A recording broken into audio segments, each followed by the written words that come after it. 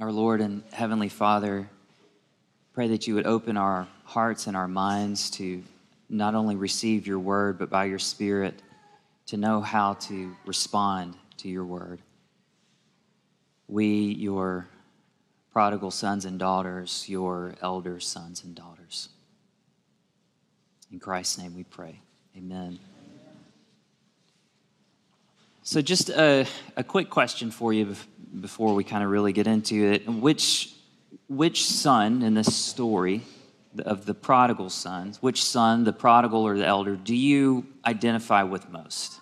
Do you have a son? Have you thought about this before? Like which one are you in this duo? The philandering one, who crawls back to his father and begging for even just the scraps from his father's table, or the allegiant elder son, the upright one who calls out what he sees as an injustice of the father's grace. So let me just say on that too, this is the story of two sons. There are two people within this story that are of relatable circumstance and situation often to us. Despite the title, The Prodigal Son, it isn't merely the story of a wayward son. It's the story of two wayward sons, both in need of the father's love. But the question is, with whom do you identify most? So while you're considering the answer to that question, I have to share with you that I frankly have a hard time with this parable. It challenges me. It's like a knife that kind of, fillets my heart wide open so that, among other things, the bitterness that I still hold inside for people becomes apparent. I don't like to admit that. Some of you are like, no, sweet Gabe, no. Yeah. I've got claws under these vestments. And while I've never known what it is to have a sibling, I am the elder brother in that way.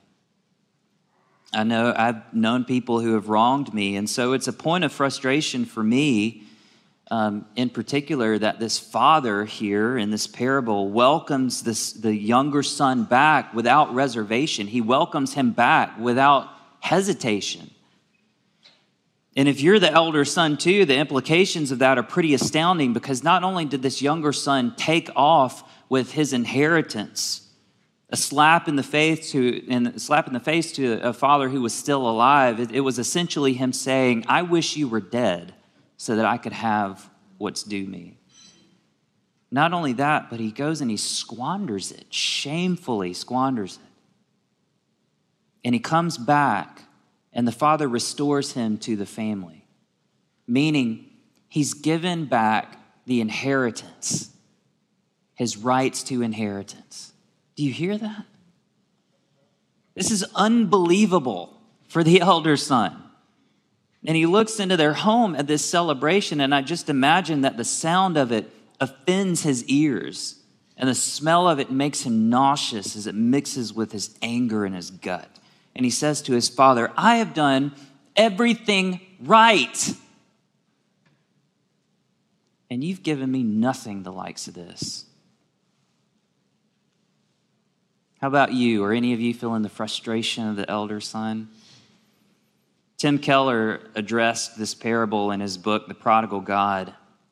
And he said this about the elder son. He said, if, like the elder brother, you believe that God ought to bless you and help you because you have worked so hard to obey him and be a good person, then Jesus may be your helper, your example, even your inspiration, but he is not your Savior.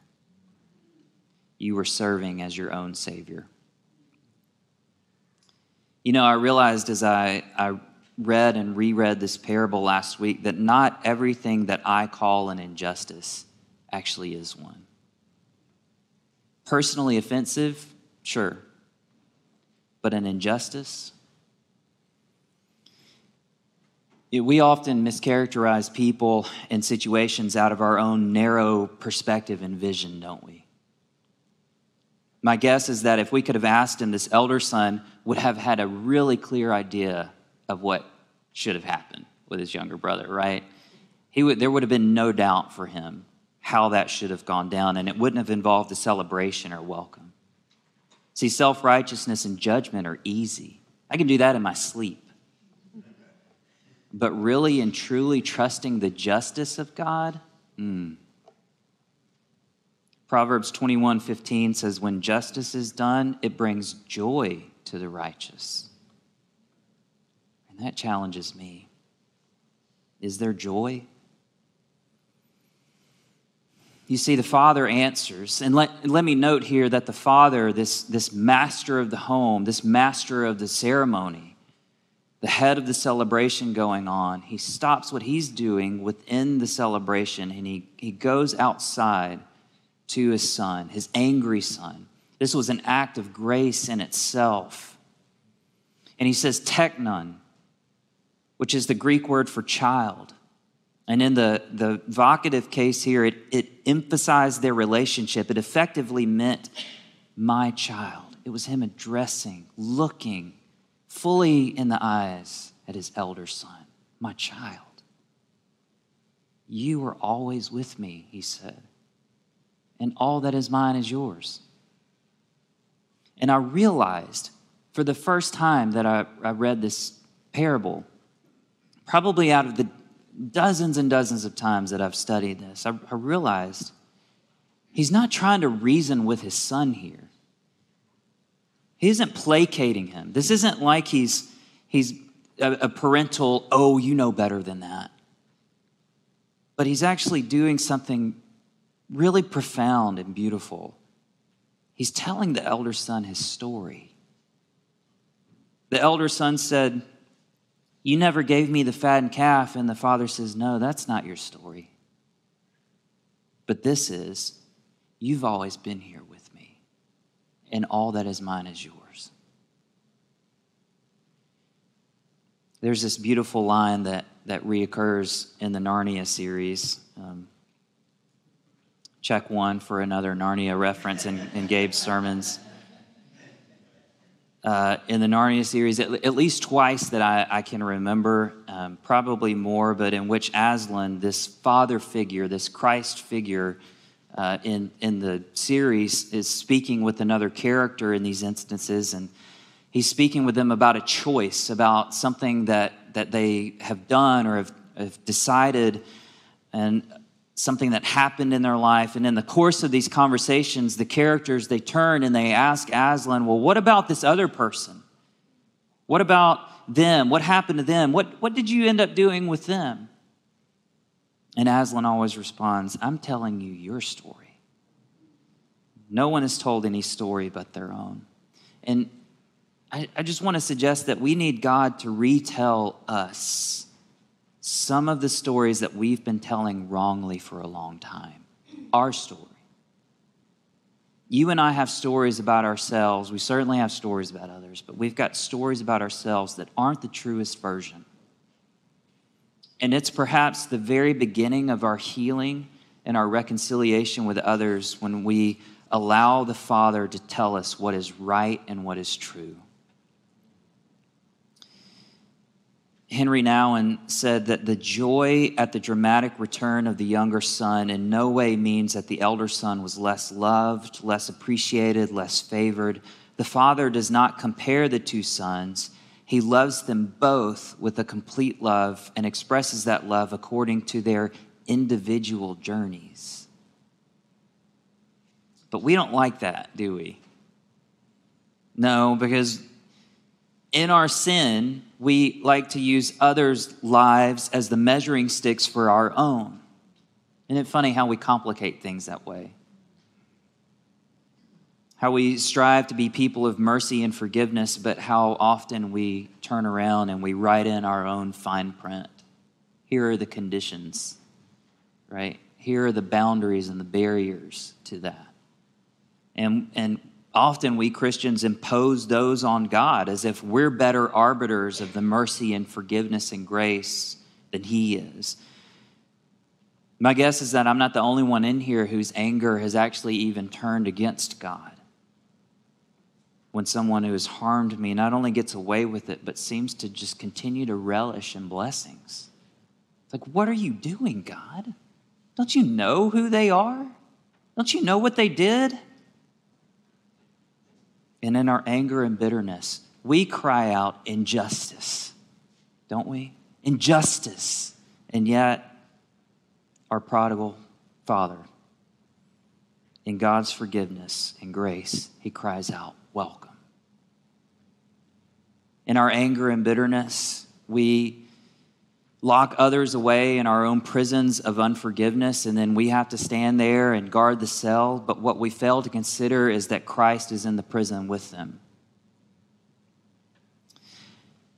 As the staff kind of stood around and water coolered this passage last week, as we sometimes do, Father Mark pointed to the fact that both sons in this parable addressed their father with great imperfection. They came imperfectly. The younger son came crawling back, but his interaction with his father was sort of tinged with his own self-preservation. You know, he was hungry before he was ashamed. The elder son dishonored his father by not only refusing to come into the celebration, but when he addressed him, he did so with a sort of sharp interjection. We don't really get it as much in our translations, but in the Greek, it wasn't this respectful, my father or dear father, but there was a fire beneath it. And it was as if he was putting his finger in his dad's chest. And he said, look, you, imperfection. The younger son, he comes with a rehearsed speech, which makes you wonder at the sincerity of his return. The older son in this culture, it's interesting to note that the older son would typically have been the mediator for reconciliation between a father and his other children. And yet here is the older son in need of mediation. He seems to indicate the very opposite of reconciliation here. He doesn't want the father and the younger son to reconcile. He wants something else, something darker maybe, something that falls outside of the good character of the father, imperfection. Two wounded children, two wounded boys, each interacting in their own imperfect ways, both sons approaching the father imperfectly out of their own selfish reasons, and yet the father displays to both a beautiful and perfect love. With which son do you identify with most? The truth is that we're both. These sons were both. In telling this parable, Jesus was saying something to the Pharisees, who were these clean and morally upright people on the outside, but they couldn't see the spiritual filth that infested their inside. They were prodigal and they were elder. And without Christ, we are too. There's a deep and lasting joy that can be found when we realize that our greatest imperfections won't keep us from the Father's perfect love. But that realization doesn't come easily. And part of this Lenten journey is to lead us there. It's to lead us to failure. It's to lead us to see that we cannot be spiritual enough. We can't be faithful enough. We can't come with enough rehearsed speech, or we can't have calloused enough hands from the work that we've done. We can't fast enough or pray enough or read the Bible enough. We can't make ourselves into people that are somehow more deserving of God's goodness and grace and mercy and love. But in our despairing brokenness, right, in our inability, in the imperfect ways that we come, he says these words over us. He says these words to we as his prodigal sons and daughters, his elder sons and daughters. It is enough that you are here. All that is mine is yours. Come and join me in the celebration. I'm going to end with another quote from Henry Nouwen. He said, "Now I wonder whether I have sufficiently realized that during all this time, God has been trying to find me, to know me, and to love me. The question is not, how am I to find God, but how am I to let myself be found by him? The question is not, how am I to know God, but how am I to let myself be known by God? And finally, the question is not how am I to love God, but how am I to let myself be loved by God? God is looking into the distance for me, trying to find me, and longing to bring me home. And not that Henry needs any help, but I would add, God is also stepping just outside of the celebration to us, inviting us in, hard hearts and all, to dine at the table with him. So may we be people of great mercy and love, forgiving one another and not holding faults and sins against our brothers and sisters. And may we trust the goodness of the Father and enter into the feast of his love with glad hearts. In the name of the Father, and of the Son, and the Holy Spirit.